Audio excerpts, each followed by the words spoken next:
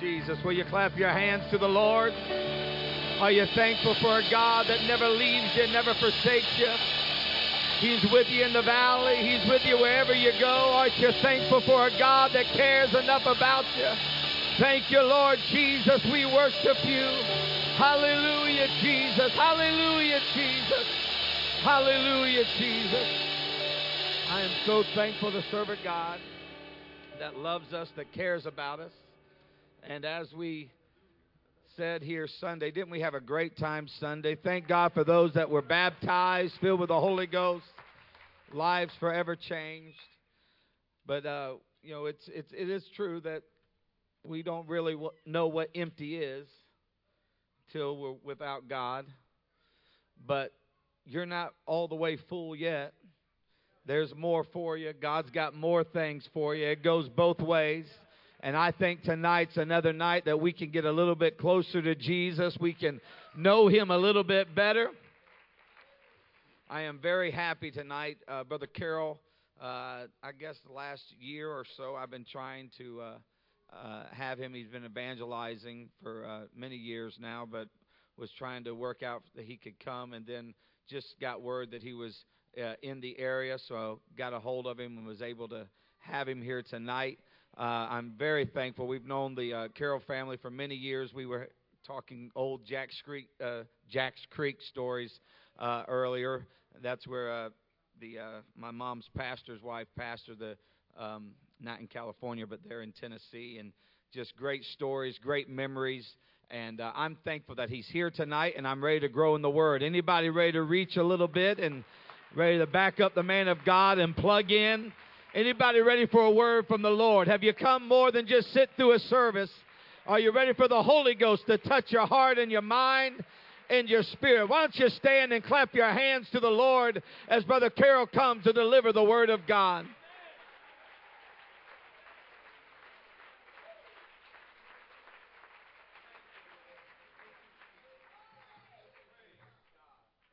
Praise the Lord, everybody. Amen. It's great to be in the house of the Lord tonight. And it's a particular privilege to be here in Bellevue with Pastor and Bishop Barnum and this church family. Thankful for the opportunity. Amen. To be here. We, as Pastor Jason just mentioned, we share some history in terms of our Pentecostal experience, going back to Dawson's and Weed Patch, and of course Jack's Creek with the Daniels and others. Amen. I'm glad to be here tonight. I remember as just a kid seeing Bishop and Sister Varnum at Jack's Creek camp meetings. A couple times my dad preached camp meetings there, and so I feel blessed to be here tonight. Amen. I don't know how good of a sermon this is going to be tonight, but I do have a story to tell you. And I feel like the Lord wants to speak to someone tonight. If you'll turn with me in your Bibles tonight to the book of Romans chapter 8. The book of Romans chapter 8 and verse number 15.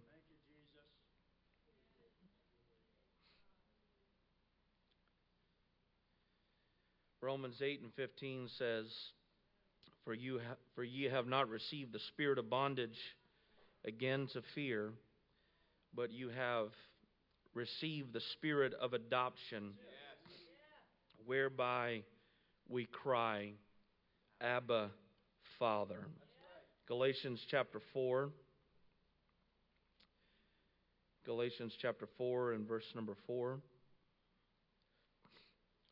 But when the fullness of the time was come, God sent forth His Son, made of a woman, made under the law, to redeem them that were under the law, that we might receive the adoption of sons.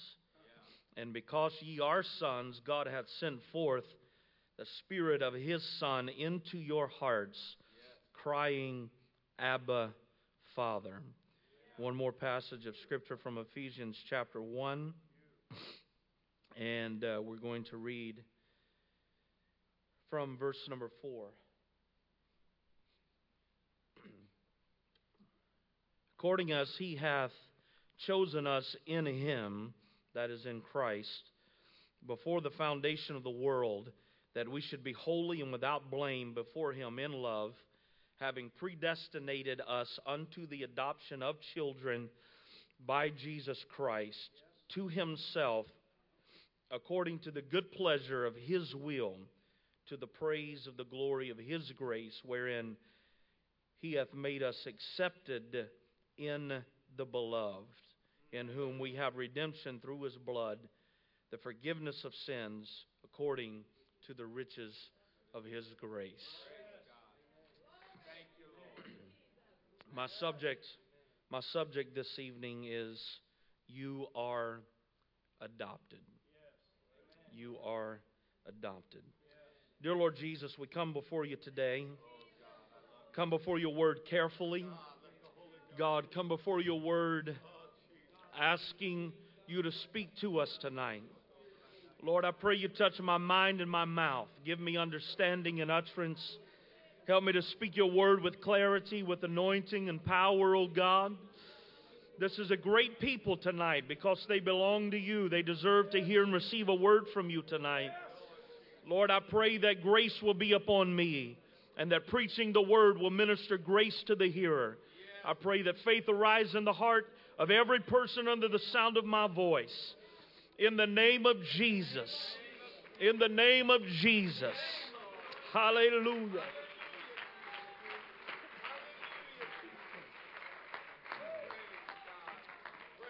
Amen. You may be seated.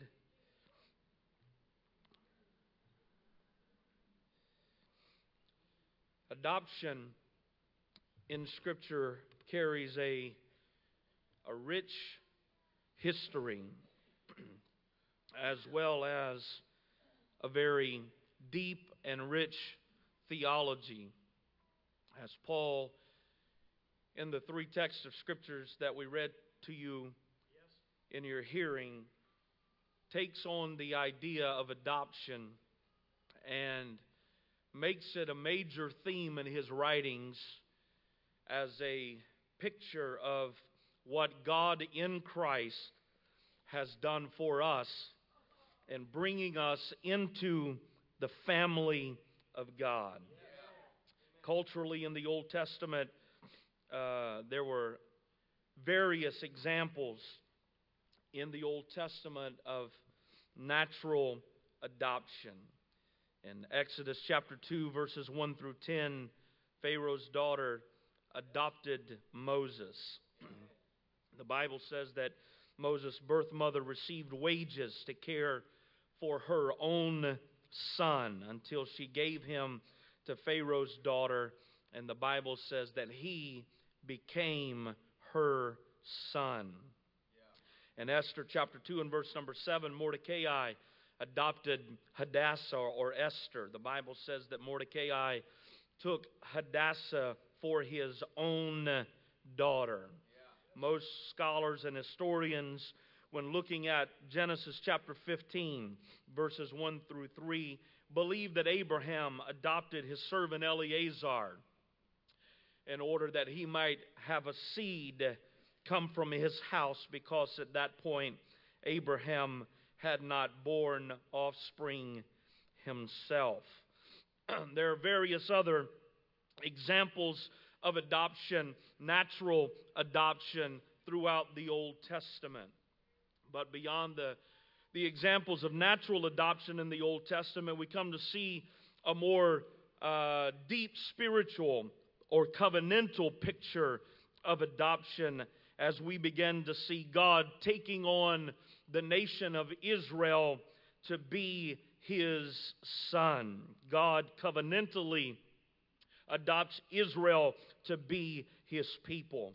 Whenever God found Israel, the Bible says that Israel was polluted in its own blood, had not been washed, had not been salted, had not been swaddled, and left in the current condition in which God found her, would not have survived, did not have within her the capacity to survive in her present condition. But the Bible says that God said to Israel, live, and she lived. So God takes Israel and adopts Israel to be his child. The Bible says in Hosea 11 that Israel became God's son. He said, out of Egypt have I called my son. And of course in Malachi chapter 2 and verse number 10, God refers to himself as Israel's father. That covenantal idea of adoption has been extended into the New Testament as God has renewed his covenant with Israel. Jeremiah 31 and 31, God says, a new covenant will I make with the house of Israel, saith the Lord. And in the new covenant, God has taken into adoption something that never happened in the Old Testament. And that is now Gentiles are now able to fully participate in covenant relationship with God. Brothers and sisters, whether Jew or Gentile, Galatians 3 says that we are all the children of God by faith. So the idea of adoption becomes an incredible metaphor of salvation as it is extended into the New Testament. The great difference between adoption in New Covenant and adoption in Old Covenant is in the Old Covenant, you became a part of God's covenant family merely by the fact that you were born into the right family. And if you were male, the fact that you were circumcised on the 8th day meant that you were a covenant participant in God's relationship with Israel. In the Old Testament, covenant relationship with God was predicated on race. But Paul, in preaching the gospel, gives something drastically different about God's renewed covenant with Israel. No longer is the gospel and covenant participation with the one God the Father based upon race, but now it is based upon grace. That God by his grace calls whomever he will to be a part of his great family. Adoption is defined as the taking of one as a son who is not a son by birth. Easton's Bible Dictionary defines adoption as the giving to anyone the name and the place and the privileges of a son who is not a son by birth. Adoption, brothers and sisters, has incredible implication for us as Christians. According to our text in Romans 8, Galatians 4, and Ephesians 1, amen, as Gentiles, as Gentile Christians, we now stand in covenant relationship with the Father. We were not natural children of God by birth. In fact, Ephesians 2 and verse 3 says that we were by nature the children of wrath, and by nature the children of disobedience. Ephesians 5 and verse 6. But God, according to his eternal grace and by his will, has chosen us in the Son to be sons. And proof that we are sons, and proof that we have entered into covenant relationship with the Father, is that we receive the Spirit of the Son, the Holy Spirit, that causes us to cry, Abba, Father. Now that we have been adopted as sons in the Son, we now stand in the same relationship with the Father as did and as does the Son, the man, Christ Jesus.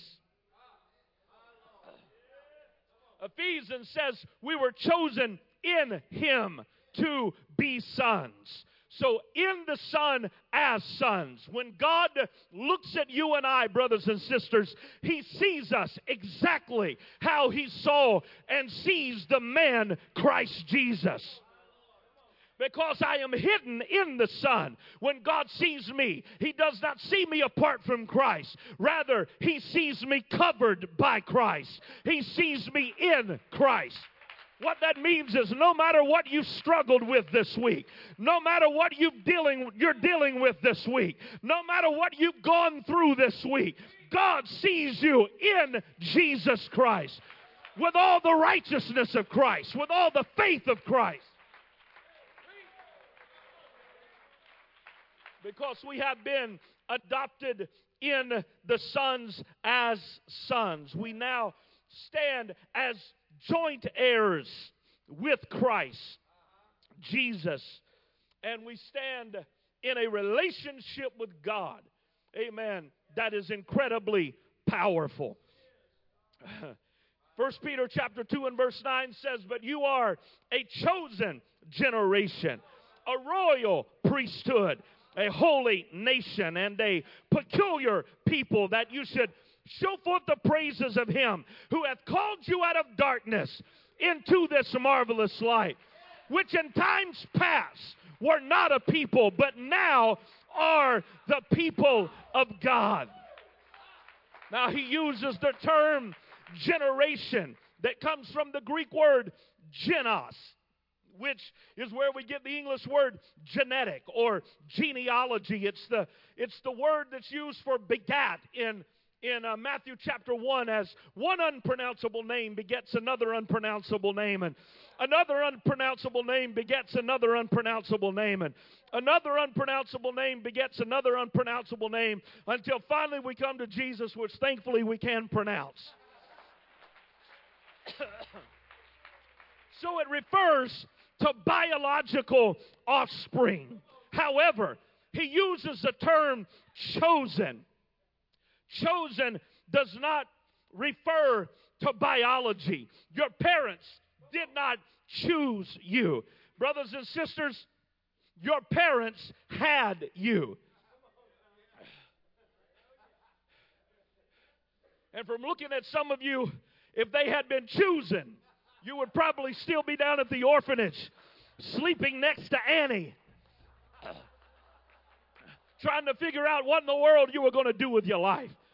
Some of you, I know, was more trouble than what you were worth, but society looks down on people who leave their kids in garbage dumps and on the steps of fire stations. And so in order to save face, your parents decided, having weighed the risk, that it was better to keep you than face shame from the society. And that's the only reason why you are here tonight.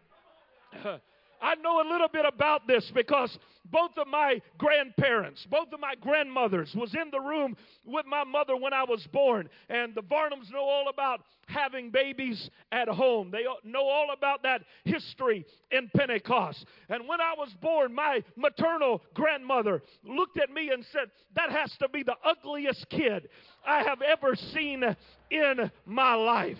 But oh my, how things changed. Just look at me now. Oh, hallelujah.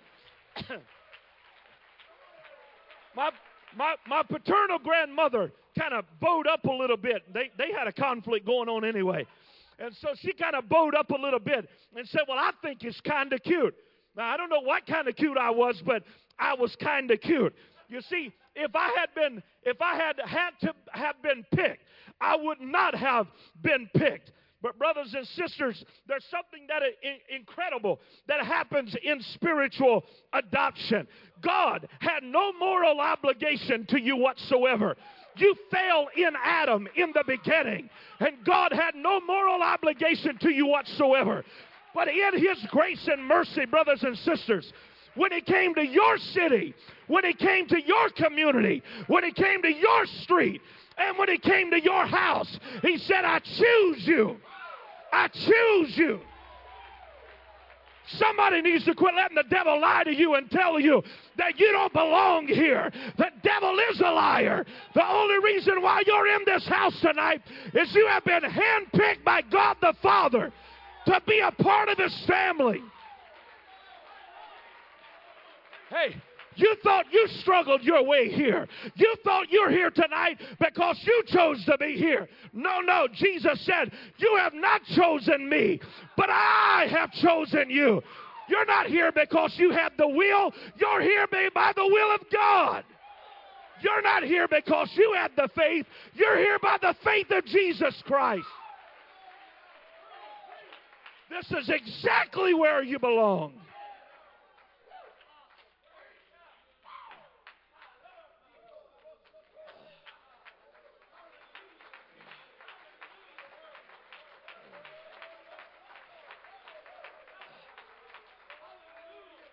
Somebody needs to remind yourself tonight, I've been chosen. Woo! Now, the conflict comes in that just because the Father's happy you're here doesn't mean all the brothers and sisters are happy you're here. The prodigal is proof that as he returns, the staying brother is not happy that the straying brother returned. But the straying brother refused to allow the anger of the staying brother to rob him from the acceptance of the Father. Because the straying brother realizes that the only one that decides whether I'm in the Father's house or whether I'm not is the Father himself. And if the Father decides he wants me to be here, you might not like it. You might complain about it, but if the Father says I'm here, I refuse to let my conflict with you cause me to walk out on the Father. And until you and I get things straightened out, you're just going to have to learn to live with me until you can love me, because I'm here. Because the Father has invited me into his house.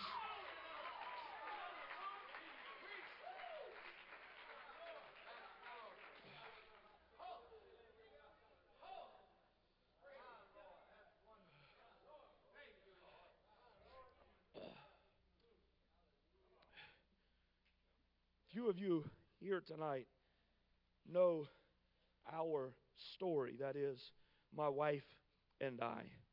My wife and I lost a child in 1998 to a miscarriage. And since then, we have been unable to have biological children. However, we began the foster to adopt process in 2009 in the state of Texas.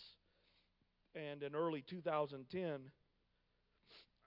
we started accepting foster children into our home in hopes of adopting a child. The first child we took into our home was a 18-month-old girl, a little blonde-haired, blue-eyed little girl. And my wife and I, Dana and I, immediately fell in love with her. And we had her in our home about 5 or 6 months until our hearts were completely broken. And she was taken from us and returned back to her biological mother. And at that point, we had seriously considered getting out of the foster care system and forgetting about it, because we had been so devastated by the loss of this child. But we continued to do it anyway. The second child that we took into our home was a little girl named Olivia. She was born 3 months premature. In fact, my wife had to go to the hospital with her every day for several weeks and sit with her. She only weighed 4 pounds when she was born. Tiny little girl. In addition to being born 3 months premature, after we brought her home for about 2 months, my wife could not leave the house with her. Someone always had to be with her. We could not go anywhere with her due to various medical situations. In addition to that, she had a severe case of fetal alcohol syndrome because her mother drank extensively during the pregnancy, and because of that, the prognosis from the doctors were she will likely be a vegetable the rest of her life. Probably will never function in any kind of normal capacity. But after a couple months, she was taken also and went to live with her maternal grandparents. We took a third child into our home, a 1-month-old boy that weighed 16 pounds, big guy. He was well on the way to being just like his foster father. When he came into our home, both of his legs were broken. Several of his ribs were broken because his parents had severely abused and beaten him and had broken several bones in his body. For the first week or so, hardly no one got sleep because of the pain the little guy was in. Anytime you tried to change his diaper, he would just scream at the top of his lungs, and very sad situation. But about a month later, after we nursed him past a lot of the major issues with his broken bones, he returned to his paternal grandparents. The fourth child we took into our home, was a 3-year-old little girl, and she was taken from us only 3 days later. And brothers and sisters, that third day was like the resurrection. It was glorious.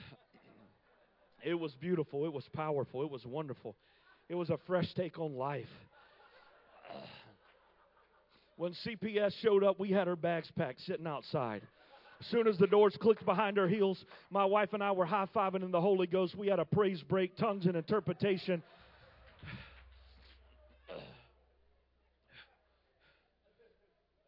We were glad. That that little girl was gone. Hallelujah.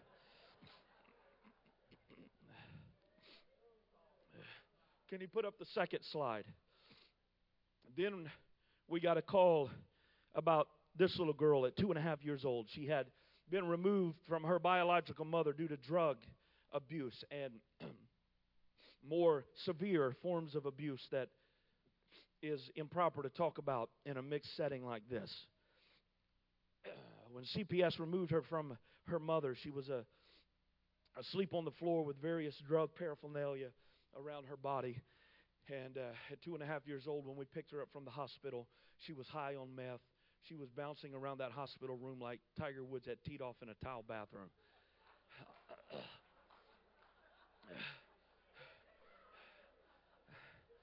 I mean, she was going for it. About 1 month later, can you put up the next slide, please? About 1 month later, we got a call about a 1-week-old baby boy. And he was removed from his parents because at 1 week old, he hadn't eaten in like 2 or 3 days.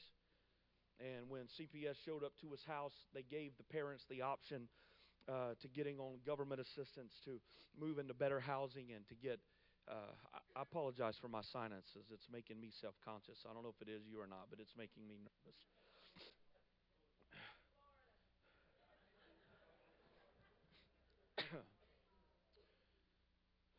But instead of filling out the paperwork to get food assistance and to get into a better place to live, they said it would be too much of an inconvenience to fill out the paperwork. And so they removed the baby from the home, and the father never even looked up from the video game that he was playing the whole time that CPS was there taking his son. But God blessed us with the little girl. You can throw up the next slide. God blessed us that 18 months later we adopted the little girl. 11 months later we adopted the little boy. And thank God they now belong. We thank God for these wonderful, beautiful, amazing, annoying, mean little kids that God has given us. But there were 3 things that happened on Adoption Day that is significant that I want to convey to you this evening. And I'm going to try to be mindful of the time and proceed rather rapidly. The first thing that happened on Adoption Day is that the judge, Judge Nancy Berger in our case, decreed that new birth certificates be issued. And about 12 weeks later, about 3 months later, for both of the children, new birth certificates arrived in the mail. And when these new birth certificates arrived in the mail, brothers and sisters, an amazing thing was written on these birth certificates. No mention of biological parents. Dana and I are listed as though we were the birth parents. They got a brand new birth record. They had, as it were, been born again.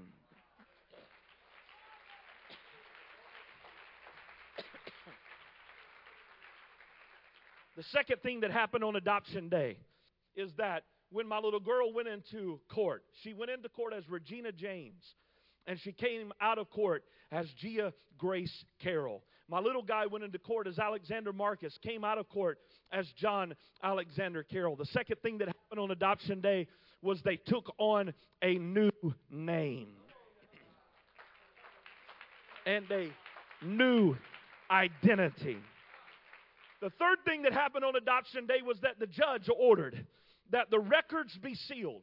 They're not a matter of public record, their adoption. Their old parents don't know their new address. Their old parents don't know their new name.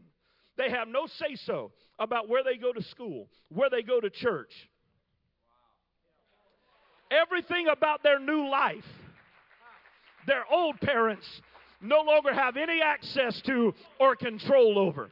Brothers and sisters, when you were adopted into the family of God, you were, number one, born again. You got a brand new birth record. Secondly, when you were adopted into the family of God, you went down into water with one name, but you came up out of the water with a brand new name. When I was buried, I went down as John Calvin Carroll. But as Johnny James would say, I came up as John Calvin Carroll Jesus, because I took on the name of the family into which I was adopted.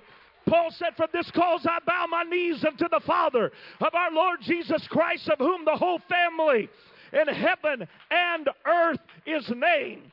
And thirdly, everything about my new life has been sealed by the court. My old father, the devil, has no access to who I am. He has no access to who I will become. Everything about who I am in Christ is no longer under his control, no longer under his authority.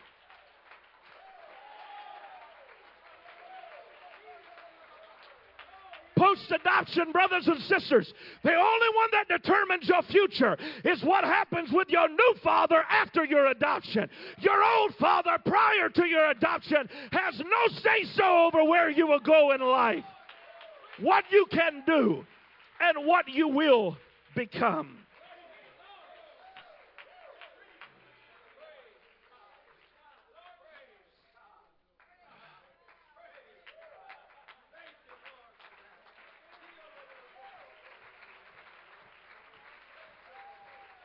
Get this. The only name that their old parents, their biological parents, know is their pre-adoption name. They cannot call them by their new name. I know the old name and the new name, but I will not call them by their old name. So that the way that you tell the difference between the voice of your new father and your old father is not what's being said. You got to listen real careful. What name is it calling you? Because your old father doesn't know your new name, and your new father will not use your old name. So that any voice that calls you what you used to be is not your new father. Quit believing that lie. Any voice that calls you a liar, any voice that calls you a fornicator, any voice that calls you an adulterer is not the voice of your new father. The only thing your new father is going to call you is by your new name. He will only call you son. I'm preaching to somebody tonight that is struggling with the voices in your head. And you can't figure out whether it's God or the devil talking to you.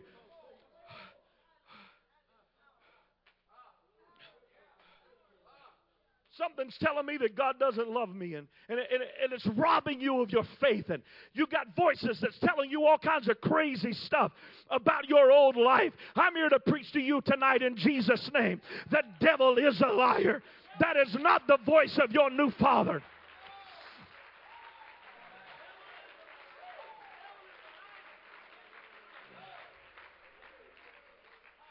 Put up the next slide. Before we adopted our children, CPS gave us one out. When it came time to sign the paperwork, they said, here's your final opportunity to get out of the adoption. This, brothers and sisters, is the folder, respectively, on our two kids. A 7-week-old and a 2.5-year-old.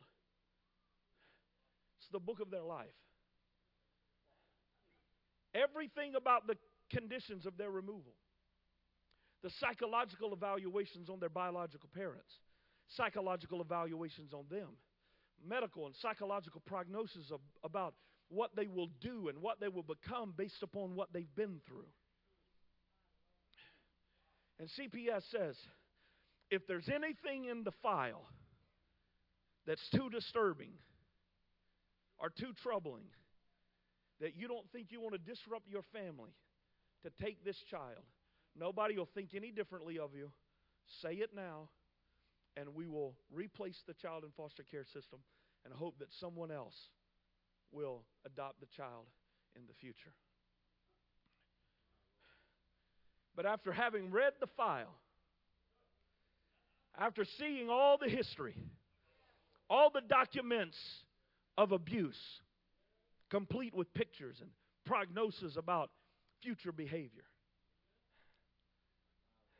I look at Dana, Dana looks at me. Yeah, we'll take them. Can I tell you about a father that knows your life from beginning to end? And when he chose you into his family, he chose you knowing the entire story. He saw everything you've ever been through. He's seen every divorce, every form of abuse, every broken relationship that you've ever been through in your entire life. He knew all the issues that you were going to have in the future as a result of everything you've been through. And God says, I'll still take them. I still want them to be mine. So in other words, your mess-ups and your failures don't take God by surprise. And God isn't considering putting you back up for adoption.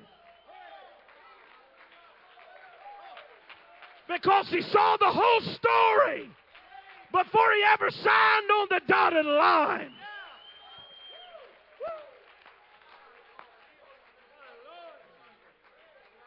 Peter, you're going to deny me 3 times, but you're still my man. You're still my son.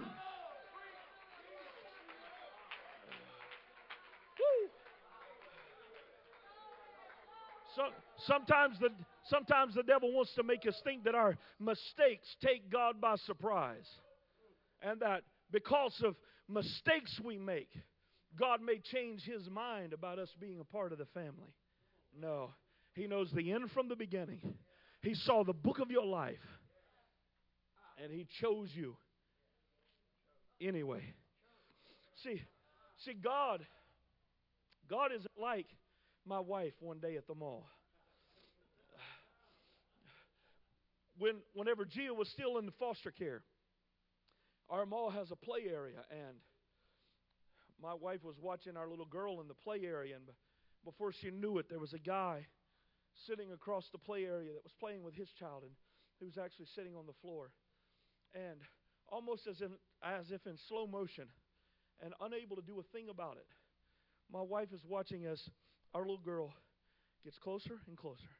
And the closer she gets, the further up her hand comes. And the closer she gets, the more her fingers close.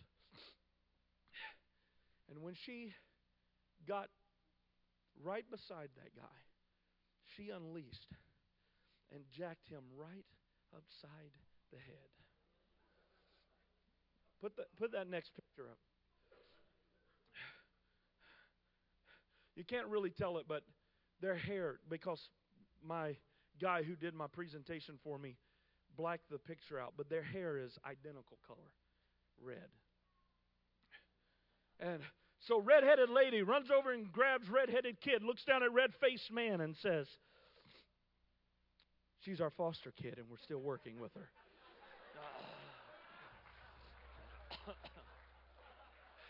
I can just imagine red-faced man looks at red-faced or red-headed girl, looks a little further up at red-headed lady and thinks of all the dirty tricks I've ever seen in my life for a mother to throw her kid under the bus just because she misbehaves in public. Well, I got good news for you tonight. God don't ever play the foster care card. God don't ever say they're just my foster kids. I'm still working with them. The Bible says, wherefore he is not ashamed to be called their God. My wife gets nervous when Gia acts up in public, especially restaurants. I have no idea why, but if she acts up a little bit, my wife is frantically trying to get her to behave. I mean, what's the big deal? The guy's got a hot dog hanging out of his ear that he didn't order. I mean, all I can say is he better be thankful. It would have been a fork in his jugular when we first got her. I mean, in fact, as I was reading through the book, The File, a couple weeks ago as I was preparing to preach the sermon, there was an hilarious note that one of the caseworkers wrote in there.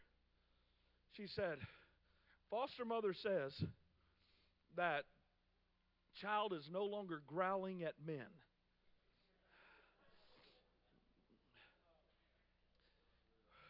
When Dana would take her to the grocery store, to Walmart or Target or wherever, they would pass a man, she would growl at him. Because the only thing she knew about men were men hurt me. In fact, for the first couple weeks that she was in our house, as soon as I would come in the door, she would get behind me, shove me into the bedroom, close the door, and wouldn't let me out. Because all she knew was I'm a man. And the only men I know do bad things.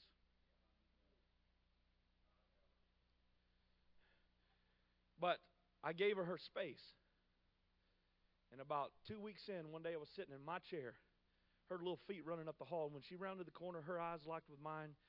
She jumped up on my lap, hugged me around the neck, and it's been on like Donkey Kong ever since.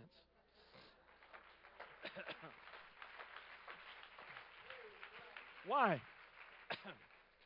She said, I've lived here long enough, and he hadn't done anything bad yet. I think I've found somebody I can love. I don't know about you, but I've been serving God long enough, and he ain't never, ever done me nothing ever but good. The point of the story is, Dana gets upset because someone sitting across the restaurant sees a snapshot of behavior.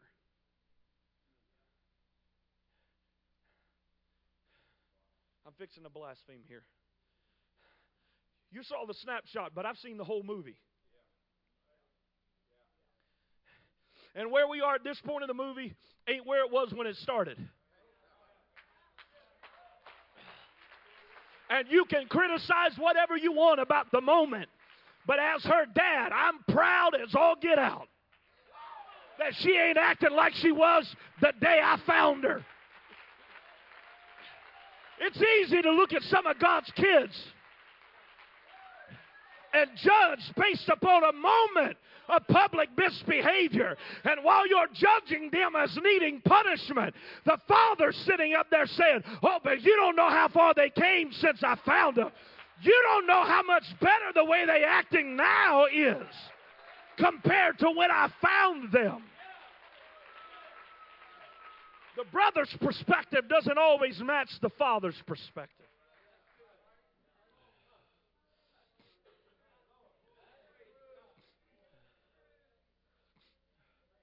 All right. One more point and I'm closing. Not only have we been adopted in the Son as sons, but Galatians says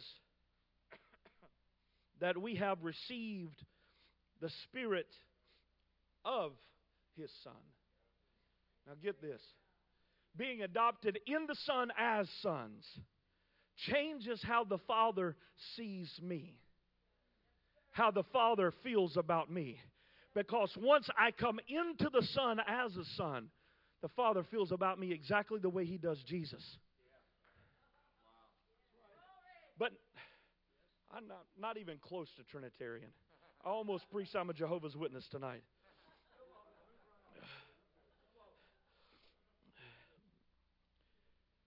The other side is we receive the Spirit of the Son. And when we receive the Spirit of the Son, when the Son's Spirit gets in me, it carries with it all of the Son's affection for the Father. So that when I get the Spirit of the Son, now it changes how I see the Father. It changes how I feel about the Father. So that now with the Spirit of the Son, I feel the same way about the Father that Jesus did.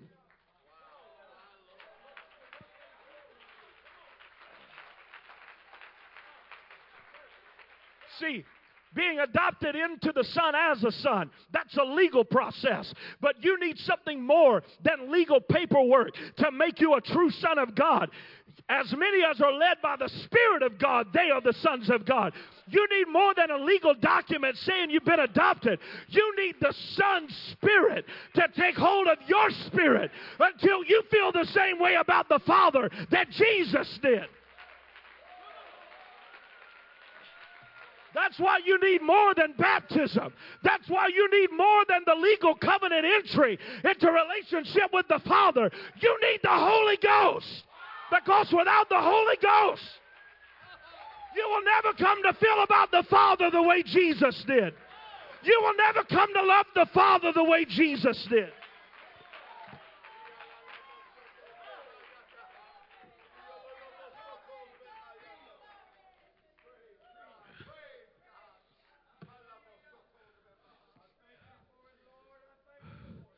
Brothers and sisters, we have been adopted into the family of God.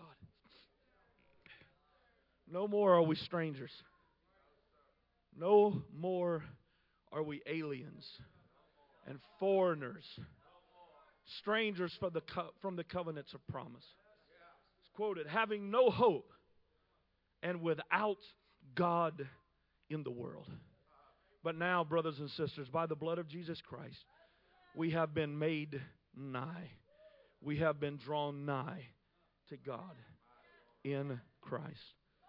Probably the most scary verse in all of Scripture to me. Without God in the world. To me, the most scary Scripture in all of the Bible. I don't know about you, I can't imagine living without God in the world.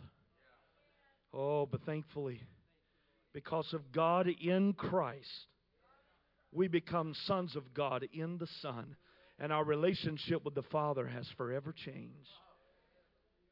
Because through baptism, we have entered covenant relationship. Through water baptism and through Spirit baptism, we have received the Spirit of the Son that enables us to love the Father the way Jesus loved the Father. If you're here tonight and you don't have the Holy Ghost, don't stop until God fills you full of the Holy Ghost, speaking with other tongues as the Spirit of God gives you the utterance. Baptism is an incredible experience. You feel clean, you feel wonderful, you feel new. But there's something about receiving the baptism of the Holy Ghost that's going to transform your spirits till you don't feel about things the way you used to feel about them. Oh, hallelujah. come to the music, whatever the custom is on Wednesday night. I'm done. My first mission tonight was encourage someone who's struggling in the family to let you know you're here because God has chosen you. You're not an accident. You're not here because your mind's made up. You're here because the mind of Christ has determined that you will be here. You're here because God intends you to be here. My second goal in preaching this message was to encourage someone who has not come into covenant relationship with the Father. The invitation's open. There's plenty of room in the Father's house. Yeah, there may be a couple of your brothers and sisters that'll be knuckleheads once you join the family. But don't let them alienate you from the love of the Father that has chosen you to be a part of His family. In Jesus' name. In Jesus' name.